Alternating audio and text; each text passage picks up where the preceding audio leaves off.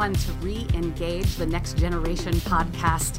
We are so excited to have our second episode with you here. We are people of a certain age who grew up with the Next Generation, and it was influential on each and every one of us. And here in 2020, as we're struggling for meaning, we thought, why not go back to our history, to where we last felt in control, taken care of, in a nice cocoon, were it.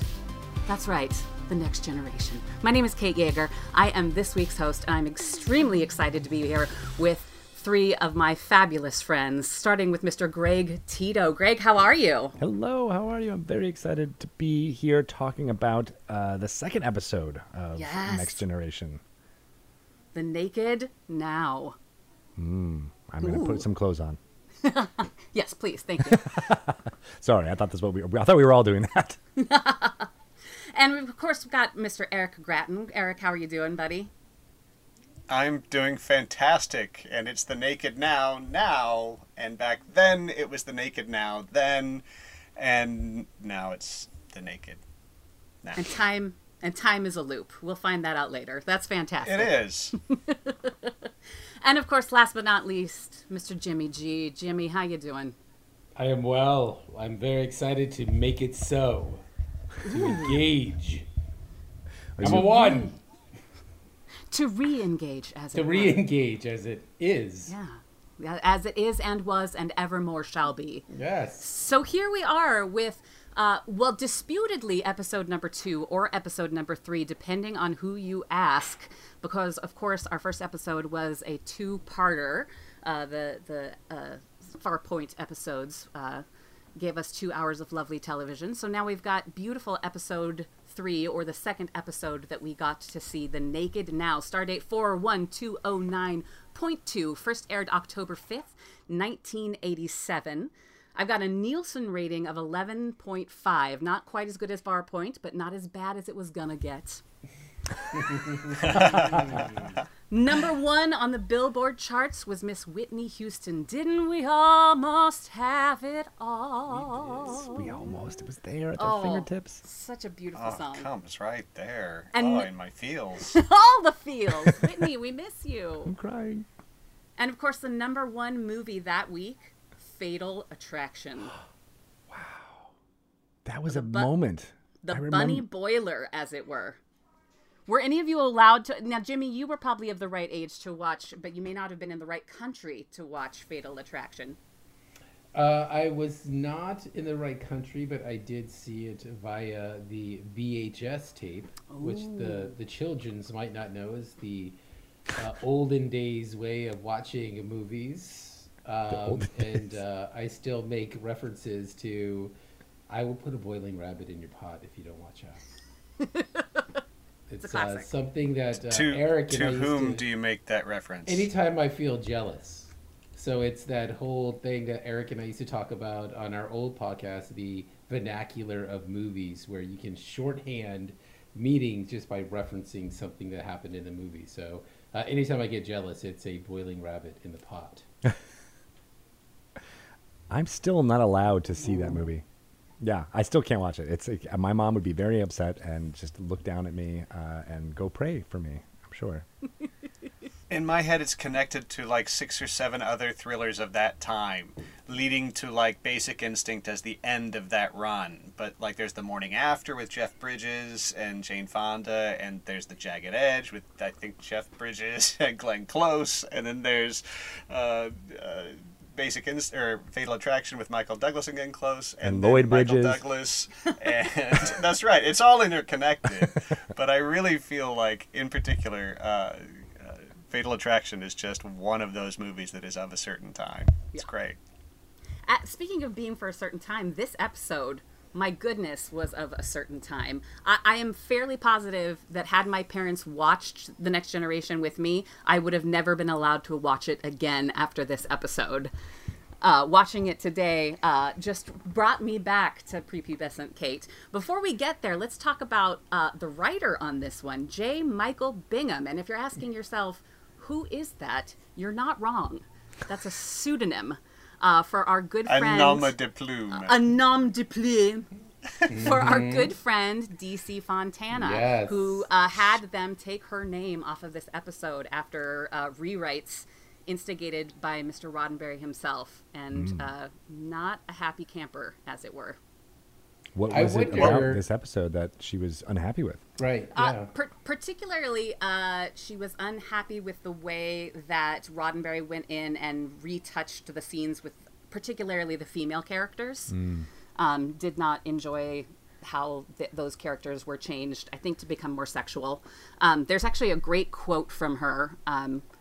While the script was given a good reaction by almost everyone, the Roddenberry pattern of dealing with the scripts befell it. After a staffer turned it in, the official second draft of the script, they were not allowed to touch it again. No matter how good a script appeared to be, it would be written by Gene Roddenberry. If possible, scenes of sexual content would be inserted into the script.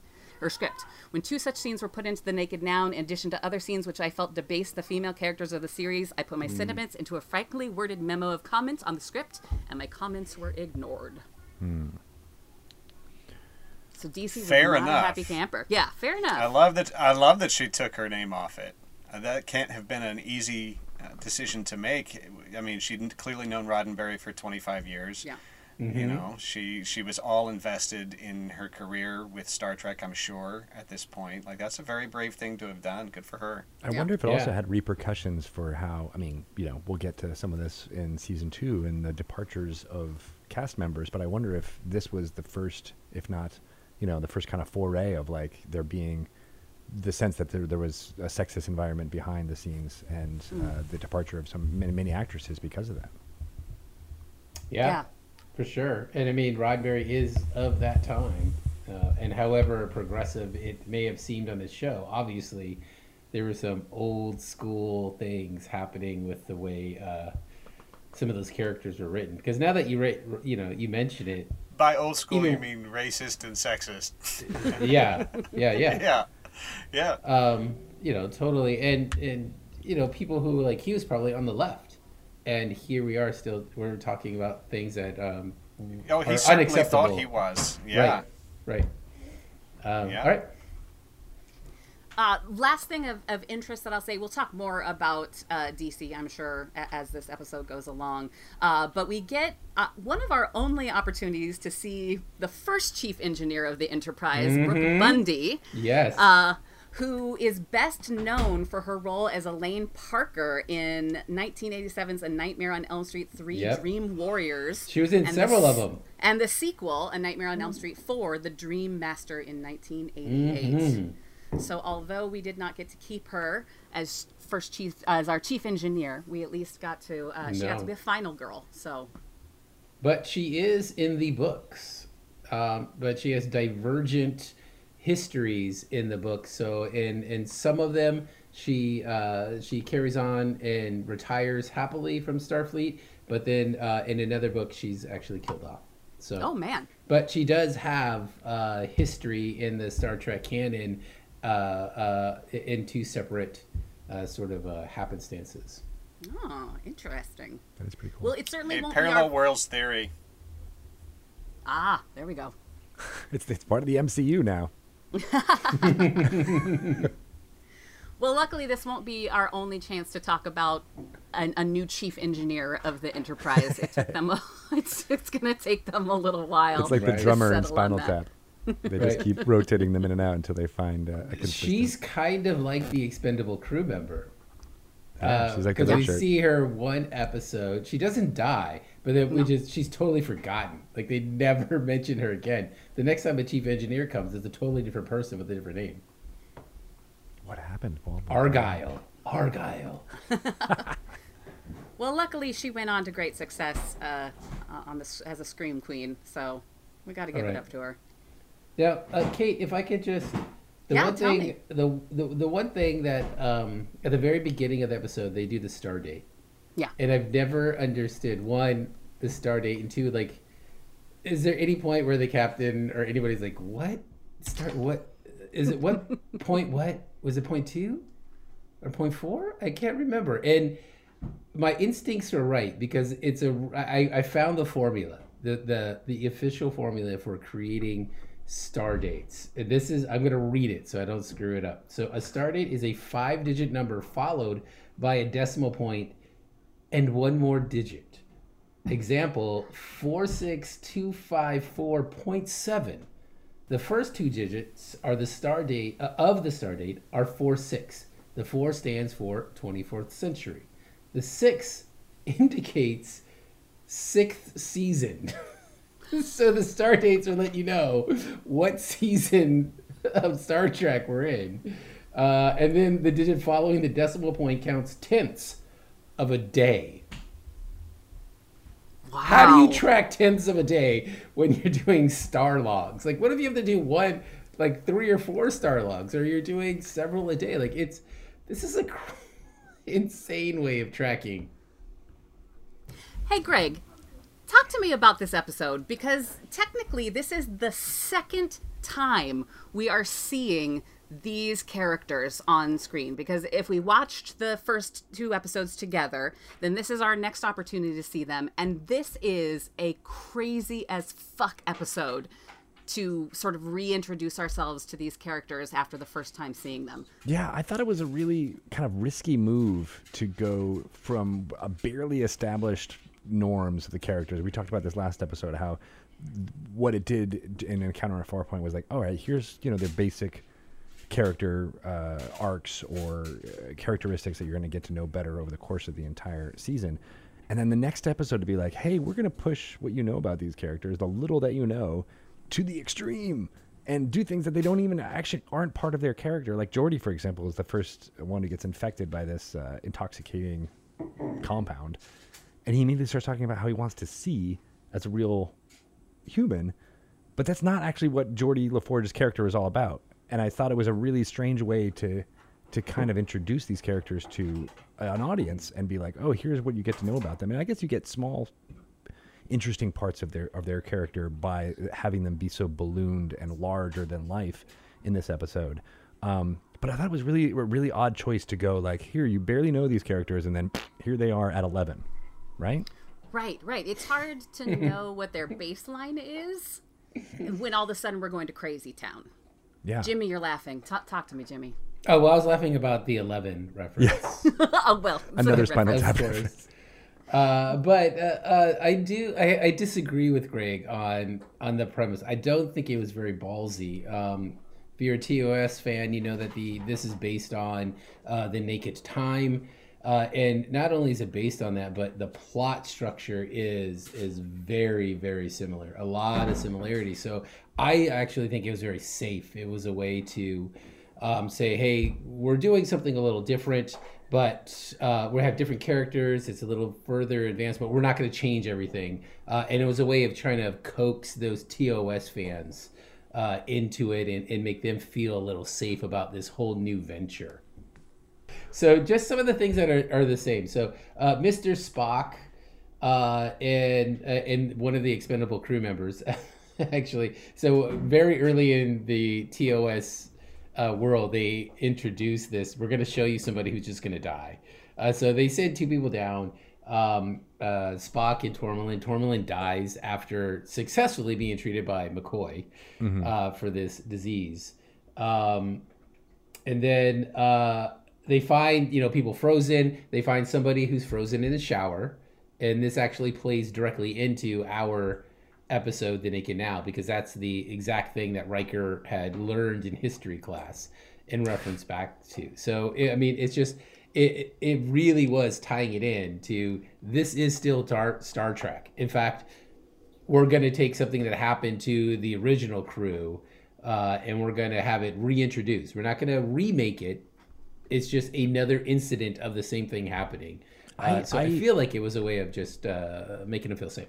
I agree, but I also think even that is a risk, though, too. If you're trying to be like, hey, this is, which we talked about last episode, of like, if this was not your father's Star Trek, it feels very on the nose to have your second episode, basically your first kind of, run out the gate after the pilot, to be a direct reference to a beloved episode of the original one. It almost is like trying to be like, I'm going to take this and I'm going to do our version of it. And I just thought, if you were planning out a season, I would put this at like episode 10 or 5, like having it be the first kind of procedurally produced episode over a 22 episode season.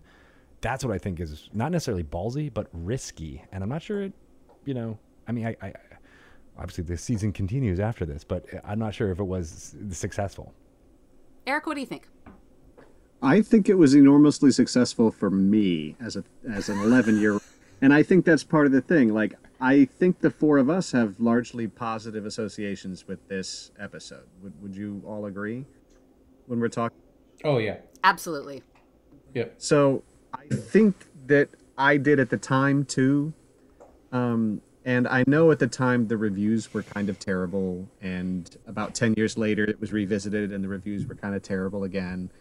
And now it's starting to be lukewarm. And I think it's because those of us who grew up associating with Wesley primarily instead of someone else primarily enjoyed this episode because it was about us kind of sticking it to the man, and we all wanted to do that at the time. It was a Wesley-centric episode for the first time. And for me, I was really drawn in, both because it was a sequel to one of my favorite episodes that had Sulu fencing, because I've been fencing since I was a little kid. Sword fighting is the coolest. So it was a direct sequel to my favorite TOS episode. It was starring a kid that we all kind of wanted to be, having already seen him in several movies at the time. And I was sold and all in on the series from the first time I saw this episode, more than the first one. I have to agree with you there, Eric.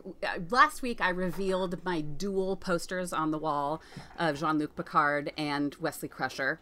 And you asked me, was Picard more fatherly figure to you? And my answer was hell no. And this is the episode why. That Beverly and Picard moment, that Crusher Picard moment, that little laugh he gives, followed by she goes off the deck and he gives her that little fucking wave, and then he does that little skip when he comes into sickbay. That is why I fell in love with him. He is so charming in this episode, so just mesmerizing to young Kate that I was hooked. I couldn't help it. Did you know? Interesting story. Beverly, she has a real name. I don't know if you know. Gates McFadden. I know it. Yes, I know. Gates McFadden, this was her audition piece. And she thought that her character was going to be a comic character because these were the scenes that she was reading. So it's interesting to see how well she nailed that. And if you think about Crusher and the moments of her levity on in the scenes, you can tell that she's playing it from this point of view of underneath it all, this woman's got a great sense of humor. She's a go-to gal. I once got told in a swimming pool with a bunch of old people that I was a good time gal, which I think meant the old man was calling me a prostitute, but I'm not sure. That's very pervy. Yeah. Eric? Was it Gene Roddenberry?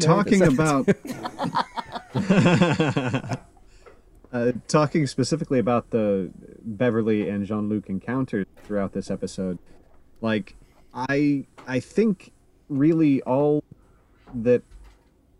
Okay, talking about the encounters between Jean-Luc and Beverly in this episode, I was struck again, watching it now, that all that Patrick Stewart was really known for in the States before this were I, Claudius and Excalibur. Dune. And Dune. Dune. But those other two, he has these big raucous party scenes where he's drunk off his ass, and that's a big part of what his known body of work is as an actor. So having him play this role, if I didn't have this point of view at the time, but now watching his kind of body of work up to now, this is one of his go-to shticks, is drunk guy having fun. And as he's gotten older, he's been more open about that on Twitter and Instagram and stuff too. Drunk guy having fun is in his wheelhouse, and it's neat to see this clowny kind of actor. And again, you see it with Brent Spiner in this episode too. Yeah, they just let some of the physicality ride out, and it's amazing. Yeah, Greg, I know you particularly like that scene as well. Yes, that sound that he makes when Crusher is just up in his face and literally trying to kiss him, and he's so tempted, but is still and a little bit drunk, starting to be as well. And so that like self-control moment, I thought that was, that's one of those things where I like, was that in the script or was that just him, expressing his, what do I do in this situation? I still to this day, when people say like, oh, Star Trek Next Generation, that moment of him like, is the moment that I think of, which is weird. Like, why that moment? Jimmy. Well, there's two things. One, I hope Eric gets more into the clowning, because Eric is a great clown, a brilliant clowner.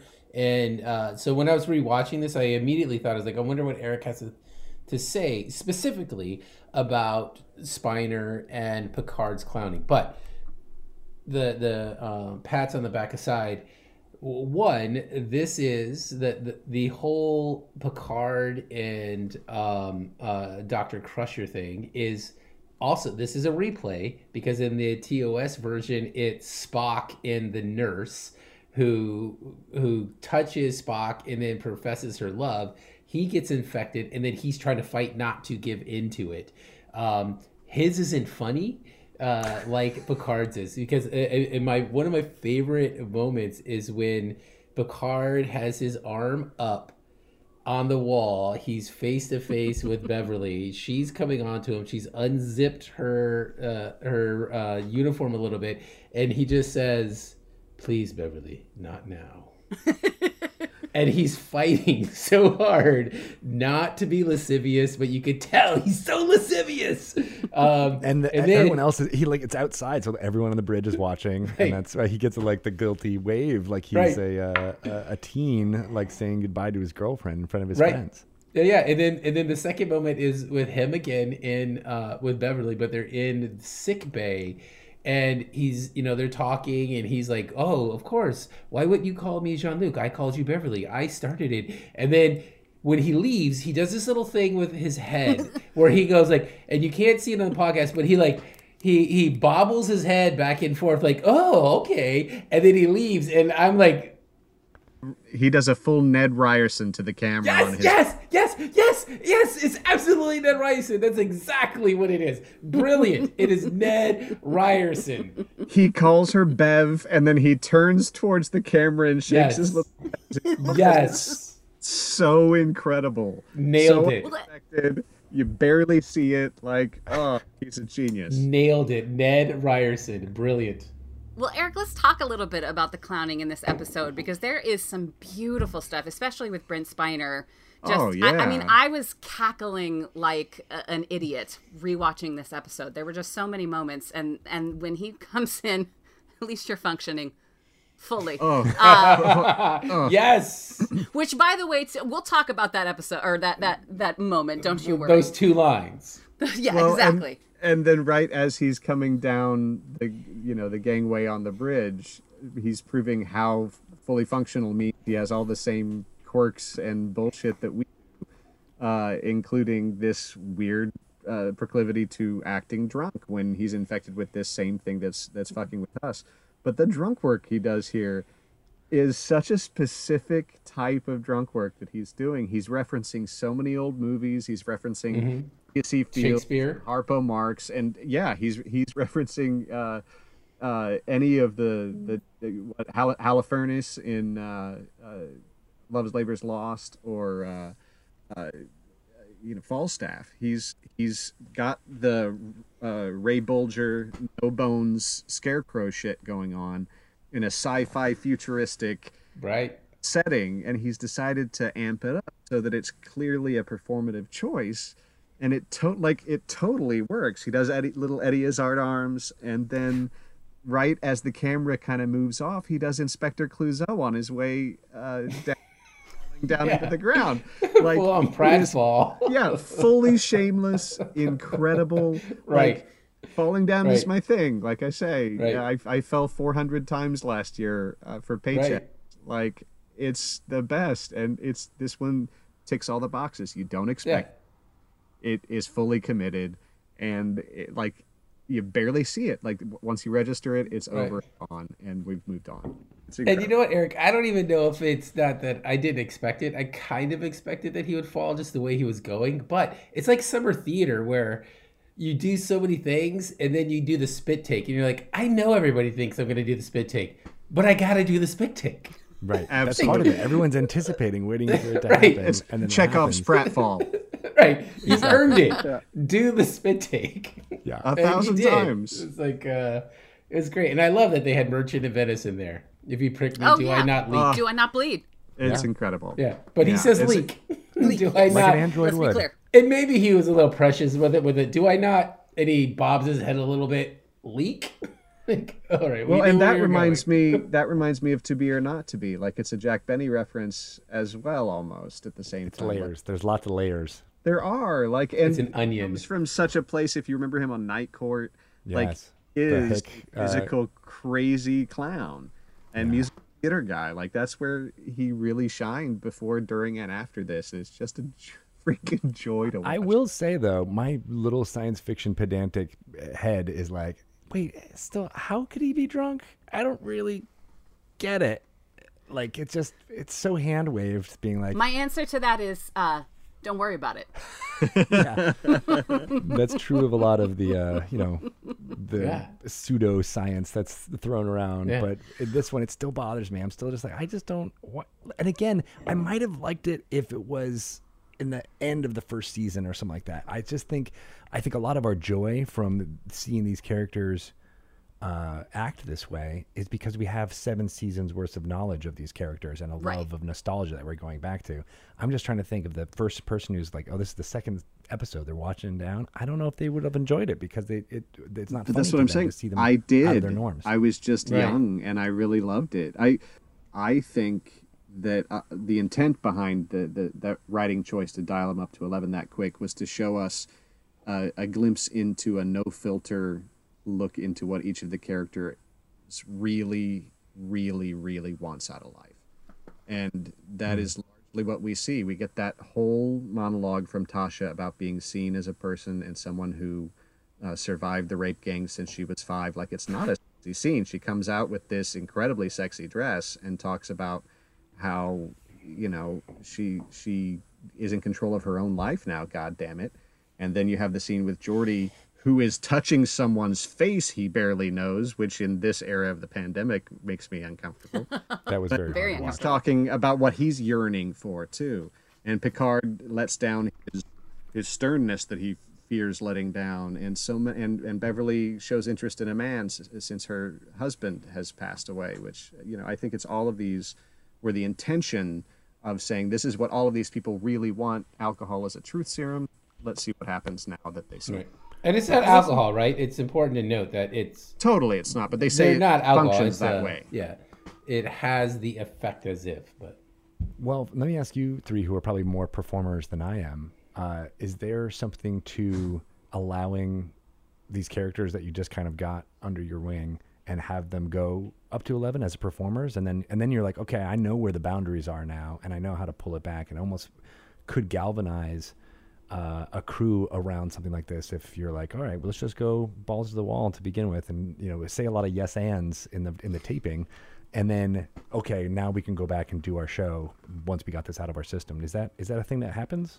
I mean, it's certainly a trial by fire, where you have to make really big choices really quickly. And, I love to say that in my own work, go big or go home. Loud and proud, wrong and strong. That's me on stage. But, I mean, giving the opportunity, I think, to flex their muscles a little bit. I don't know. I can see both sides of it, because I can also see as an actor thinking, I do not have enough information about who I am to proceed forward with this. Obviously you make it work, but it is an interesting challenge to throw at especially a new ensemble that's working together for the first time. Eric? I say the moment that sticks out at me the most about something that I would have loved as an actor is playing either Troy or Riker. They gave him that where he carries her down the hall and she folds herself into this fetal position around him, and the size difference of those two actors in that moment I think can't but help to have informed their relationship on screen for the whole rest of the time shooting that. Like they got to do that on the second, the second episode, and that informs their entire rest of their physical relationship. Can't help but. Yeah, that's true. And Riker ends up being I think the most, you said this is Wesley's episode. I feel like this is Riker's episode because he's the one who moves the plot along. Like he's reacting mostly to what's happening, but he's the one who figures out that it was on the, the original Enterprise. He's the one who's like, we've got to do this or everyone's going to die. Like, and he's like, I'm not going to have sexual relations with you, Troy, because I need to do this or we're all going to die. Let's just say, though, that he found it out by Googling the way my mother does. Right. By saying, I remember one time I saw a thing. Yes. It was about a person who did that thing. Yes. Can you find it? Right. And you do the line that Data does every time. We're like, can you give me a little bit more information? Right. Yeah. I don't know that he gets credit for any of that. I agree with Eric to a certain extent that in a lot of ways this is Wesley's episode. He saves the day, as it were. Of course, he's also responsible for completely fucking that day over. Yep. So it's questionable whether he made up for that or not. But, what a beautiful moment where the first time we see him, he's got that attractor ray he's got that tractor beam that he's turned into a repulsor beam. That turns into a repulsor beam. I'll start over again. God, I'm so drunk, you guys. I'm just kidding. I'm on that thing. Oh man, I'm gonna go shoot up heroin to get through this. Well, let's talk. I want to talk about the scene that I think for us at the age that we were when we watched this. We've danced around it, and Eric, you talked about the juxtaposition of this scene between Tasha and Data, where we've got this, sort of lovely little breakdown where she gets to talk about her history and what she had to go through and all this strength with, I think, my first introduction to underboob at the same time. Can I read you what Krista told me to say to you all? Yes, please. Krista said, because she was kind of watching in the background, she does not care to watch the series, but she will sit next to me while I watch the series. And she said, I have a massive hard-on for her underboob. Fair enough. I think all four of us did also when we were watching it. That's so hot. What about the curl, though? Oh, I didn't like the Superman curl? The Superman curl? I didn't like the curl. I'm all right with it. Of course. I'm all right with the curl. Yeah, it's very Myrna Loy. Let's talk about the fact that Data was programmed with certain of course skill sets. You can't but of course you can't endeavor to create something that you want to experience humanity without giving them all the things that humanity can experience. Fully functional. It'd be impossible to say I want you to have a human experience and not be able to have sex. So Dr. Noonien Soong, you're saying that there are humans who do not have sex. There are humans who choose not to have sex, but that is a small part of the human experience. Sure. So in the general sense, though, if you're going to create an android with the sole purpose, as when Noonien Soong wanted, like, I want you to be human, you're my Pinocchio, then of course... Wait. You have to endow them with everything that a human would have. Does Pinocchio have a dick too? Pinocchio has the biggest dick. 9 inches of When milk. he tells the truth, the dick gets longer. It is big. Doesn't it feel like there should be an unwritten Isaac Asimov rule, though, about robots and sex? That's the first thing. When androids become a real thing, they will start as sex bots. Guaranteed. They already are. Jude Law and AI. There you go. Yeah. But that scene in particular, I know when we first talked about putting this podcast together, and aren't you all so glad that we did? This episode was one of the ones that we talked about at great length, being such a huge influence on us. To this day, if anybody says anything remotely about function or functionality, my husband and I would just look at each other and say, fully. It's a 20-year part of our marriage now that bond cannot be broken.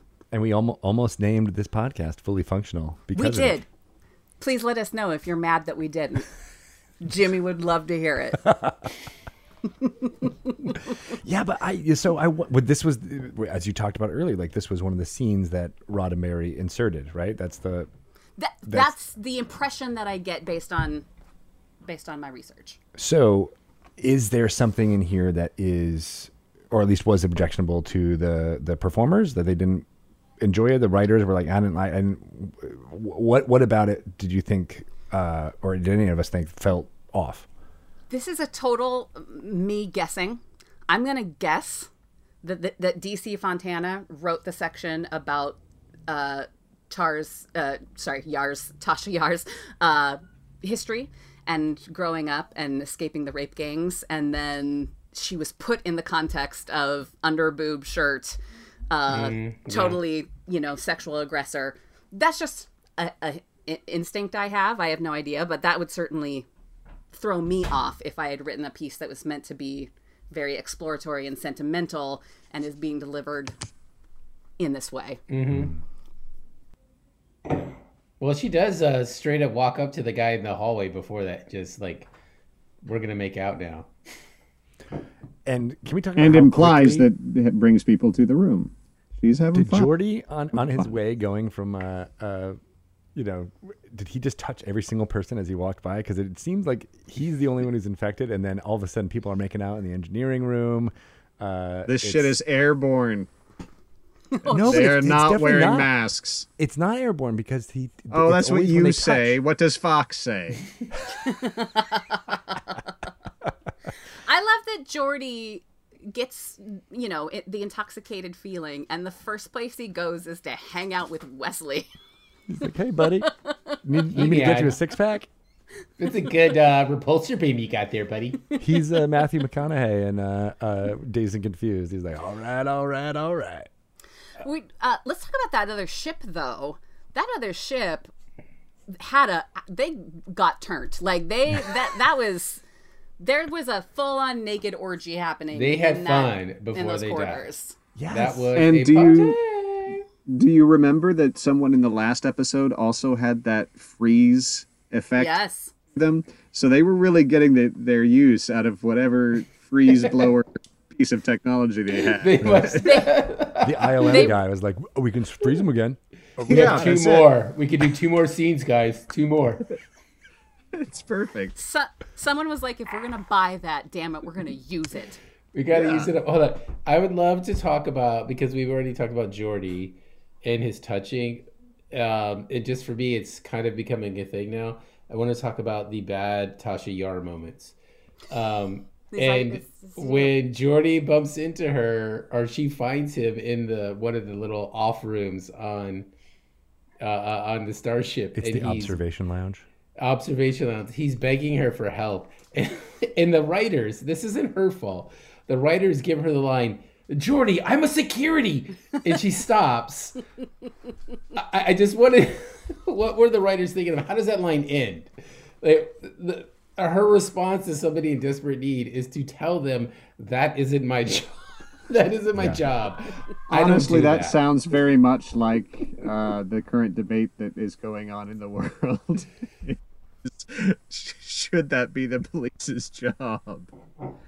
And no, it should not be the police's job. I like how she decides he's more important, though. Oh, right. She's got her priorities right. She talks her monologue out there. She's like, wait, no. Helping someone is more important. You're right. She says it out literally. No, helping someone's more important. That's what I mean. I don't think there's a lot of subtext in this episode. I think that was on purpose. We can argue about whether it worked or not, and certainly sometimes it does not. But I think they have this truth serum that just comes out, and that means everybody gets a villain monologue. Except for Worf, who doesn't get affected. intoxicated at all. But he has perhaps the best line in this entire episode where he says, I don't get their humor either. Yes. Thinking, because they're starting acting a little bit weird. And he starting the tradition of him having just that one line with that deadpan delivery that is consistent through Worf for the rest of the series. And I love that he jumps from console to console to see if it'll work. Let me try it over here. That felt like let me try it over here. Yes. I'm going to try and go back over here. And how about Riker sitting on the console when he talks to Data, when he does the Google moment? He just sits down on the console. When I watched it the second time, I was like, do the buttons recognize your butt? Like, they know not to function now that it's your ass on it and not your fingertips. Okay, that's high tech, man. I did want to talk a little bit about the mysteriousness of this illness and how it is passed from one person to the next. You mentioned this a little bit earlier, but there's this moment where Riker brings in Troi, and then he touches Beverly, and Beverly says, "You touched Troi," and "Oh God, you touched me." And all I could think was, "You've been touching Geordi for the entire episode. I don't understand how this is passed." Oh, that's a very good continuity moment thing. But the sound effect didn't play when he touched Geordi, or when Crusher touched Geordi. Did you guys notice that? That's very, every single time it gets transmitted. Oh, the psst. There's a psh kind of sound that happens, and that's how you know, like, oh, they're infected now too. You got to listen to it with the. I've seen this 1,000 times, and I have never heard that. That's amazing. Really? Yeah. I've heard the. It's never clocked. The shot going, psst, but I haven't heard them. But it's a similar hyperspray kind of sound, similar sound effect. But that's cool. No, and it gets to the next person, and that's what happens. So there is some continuity in that, and that, like, oh well, we just didn't get the clue that it had been transferred. Right. So let's put yourself back in the day. You've just seen this episode. You've seen Encounter at Farpoint. What are you expecting in the future? I think it's kind of interesting that they did well, I guess it's not so interesting now, but like it feels very, if us looking back, that this is the episode in a bottle, right? Like this is a procedural show, which is very different from how TV from like Sopranos onward, is produced if you ignore all the the CBS Law and Order spinoffs and whatnot. But right, like, so this going back and watching this, it feels very much like, oh yeah, no, this is beginning, middle, and end, and they end every episode with like, we're gonna go on to the next thing, and that for me was what struck me was like, oh, this is really great that we're gonna have these little mini sci-fi short stories. You mentioned Asimov, like this is getting geared up to have these little mini dramas happen every week, and I love that. Eric? I honestly have no idea what I expected after this. I know I was all in at the time, but I wonder if his final line, if Captain Picard's final line, would have made me freak out then like it does now, where he says, it'll all be all right or whatever, if we avoid temptation. And I'm like, what are you talking? That's just so inappropriate at work, right? He's looking around at everybody. They have sex with each other. The whole episode just says, "Hey, Beverly, we all got to avoid temptation, and we might get out of this alive," right? Oh my God! Do you think that was a callback to like the original series, because they ended a lot of the original series episodes with the three main characters kind of like summing up the moral of what they learned over the course of the whole thing, right? And I feel like this was trying to write that into this, and they quickly abandoned that for Next Generation, where they didn't really do that as often. Well, and Sure. Greg, it's great that you bring that up right now, because the ending line of TOS, if you don't recall, the situation is similar, where they're going to crash into a planet rather than the planet coming to them. And Scotty comes up with a way for them to mix matter and antimatter together in a way that's never been done. And they do it, and it allows them to move faster than anything has ever moved. But it sends them 71 hours into the past. So they know what to do. And Spock brings that up in the line that Captain Kirk gives to Spock about, we've just discovered time travel, is... we may risk it someday, Mr. Spock. So it's a little throwaway line at the end of it, but I mean, it has huge implications, because as we know, Spock does come back later in the canon and use time travel pretty significantly. Well, the original series, it was supposed to dovetail right into a time travel episode. It was supposed to be a 2-part arc that they didn't go back hours. It went back millennia, and they're like they deal with it's the episode where they deal with the American Air Force Base. Do you remember that? Oh, Supposed to be part of the same episode arc, but they ended up just wrapping it up and calling it good and doing that one a little bit later. I didn't know. Doing That. a whole new time travel. Amazing. And now we're time traveling, Oh, metaphorically. metaphorically. Well, in one direction. Yeah. I mean, I've got that scene with Tasha Yar right now, and I've just been playing it on repeat for like the last week, just like I would have when I was 9. No wonder you're so distracted. So in our final moments together, anything you want to sum up about this episode and how it's stuck with you all these years, or how it's hit your eyes anew here with this most recent viewing? Well, for me, looking back, I don't recall seeing episode 2 or 3, however it's categorized, and thinking anything other than it's just another episode. Like I never questioned that these characters could go as to 11 as they did, and that's because I had seen all of the original, I think, and I knew that this was possible. I knew. One, because I'd literally seen the exact same, very similar episode, but just within the Star Trek canon, I knew crazy things happen, and it's going to make them do crazy stuff. But I just accepted it, I guess. I took it, I took them at their word. But looking at it the second time, I was pretty excited to see what the actors could do, which I wasn't even thinking about then. I was just thinking, oh, this is fun. But now looking and seeing, look how far some actors could really go and do stuff believably. And that was fun to see some of them do some stuff that they regrettably didn't, many of them never actually got back to. Yeah, I agree. I think for me, I was excited, probably less so then, but more thinking about it now, that they did their referential episode, right? They did the episode that was fan service to people who were immediately going to compare Next Generation cast and story and staff and crew with the original series that had become beloved so much. And so they kind of were like then free. They could be like, all right, now we did that. We got the characters, and now we can tell our own stories and delve into the characters that we've set up so excellently over these first 2 episodes. And I thought that maybe that was the smartest move of all, was just to be like, okay, fan service done. Let's go explore. That's a good point, Greg. And we saw it in the very first one, right? We saw McCoy. Right. And then he immediately followed up with, okay, here's another little nod. And we don't see it until like episode 130 or something in season 4 when Scotty shows up. Right. And They Relic. don't do another direct reference like that. Right. Yeah.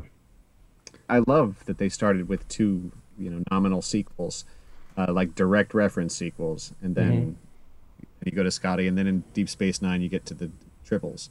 Like when you space it out much, I get excited for the next one instead of kind of dreading going back to the well. I had 2 things in this episode. I was always curious why setting the transporters to what's the setting? Full decontamination. Stein? Like, shouldn't that be a default setting for the transporters? I mean, if you could, Probably. shouldn't you do it? Like, that just seems like a no-brainer to me. But I guess you can say, set it to full decontamination. What if there's a life form that has a symbiotic relationship with a disease, and if you did that, you would kill them, Eric? Ooh. Well, then you now I'm should writing never my do fanfic. it, Greg. But I want to read that. I want to read all of it. And then the other thing is that the music, which, we love Mr. Berman and we love the stuff that happens kind of all the way through. Like, it is full soap opera. Like, at the end of the scene, it's dun, dun, dun. Like, it is still the hour-long drama of the late 80s as opposed to hour-long drama of the late 90s, which tried to at least nod in a different musical direction there. Oh yeah, that cold open, is that what you're talking about? The end of the cold open, where it's like, Yeah. yes sir, all dead. He's got like red light on his face, and it's like it's a beat longer than it feels comfortable for us as TV watchers now. We're like, all right, yeah, we got it.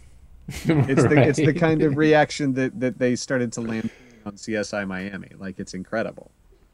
Yeah, I was ready for him to like take his sunglasses off. I think for me, in retrospect, this is one of my favorite episodes, but I think it is with what Jimmy was saying. It's because I have all of these seasons to know these characters and to see how they're acting. And we've got some phenomenal actors in this series. I mean, they really did luck out with having a pretty across the board. Now, I know that there are some performances that leave something to be desired, but you've got Patrick Stewart, you've got LeVar Burton, you've got Brent Spiner, you've got these, actors who've had pretty amazing theater careers before they came into this world. Yeah, Gates McFadden. Gates just delivering these beautiful, large, but grounded, right? Like over the top, but grounded for the reality of that world. I just love it. I do recognize that it is problematic, and I see that, and yet my heart just still longs for it. It's true. I can't help it. It shaped young Kate. Mm. And we want to know how it shaped you. So if you want to follow us on social media, and why wouldn't you? You can find us at ReEngageTNG on both Twitter and Instagram. Come on by, say hello. Jimmy G would be happy to answer all of your questions personally. But thank you so much for joining us on this episode, and we look forward to next week. In the meantime, let's re-engage. Make it so. Dun, dun. Let's get our pants back.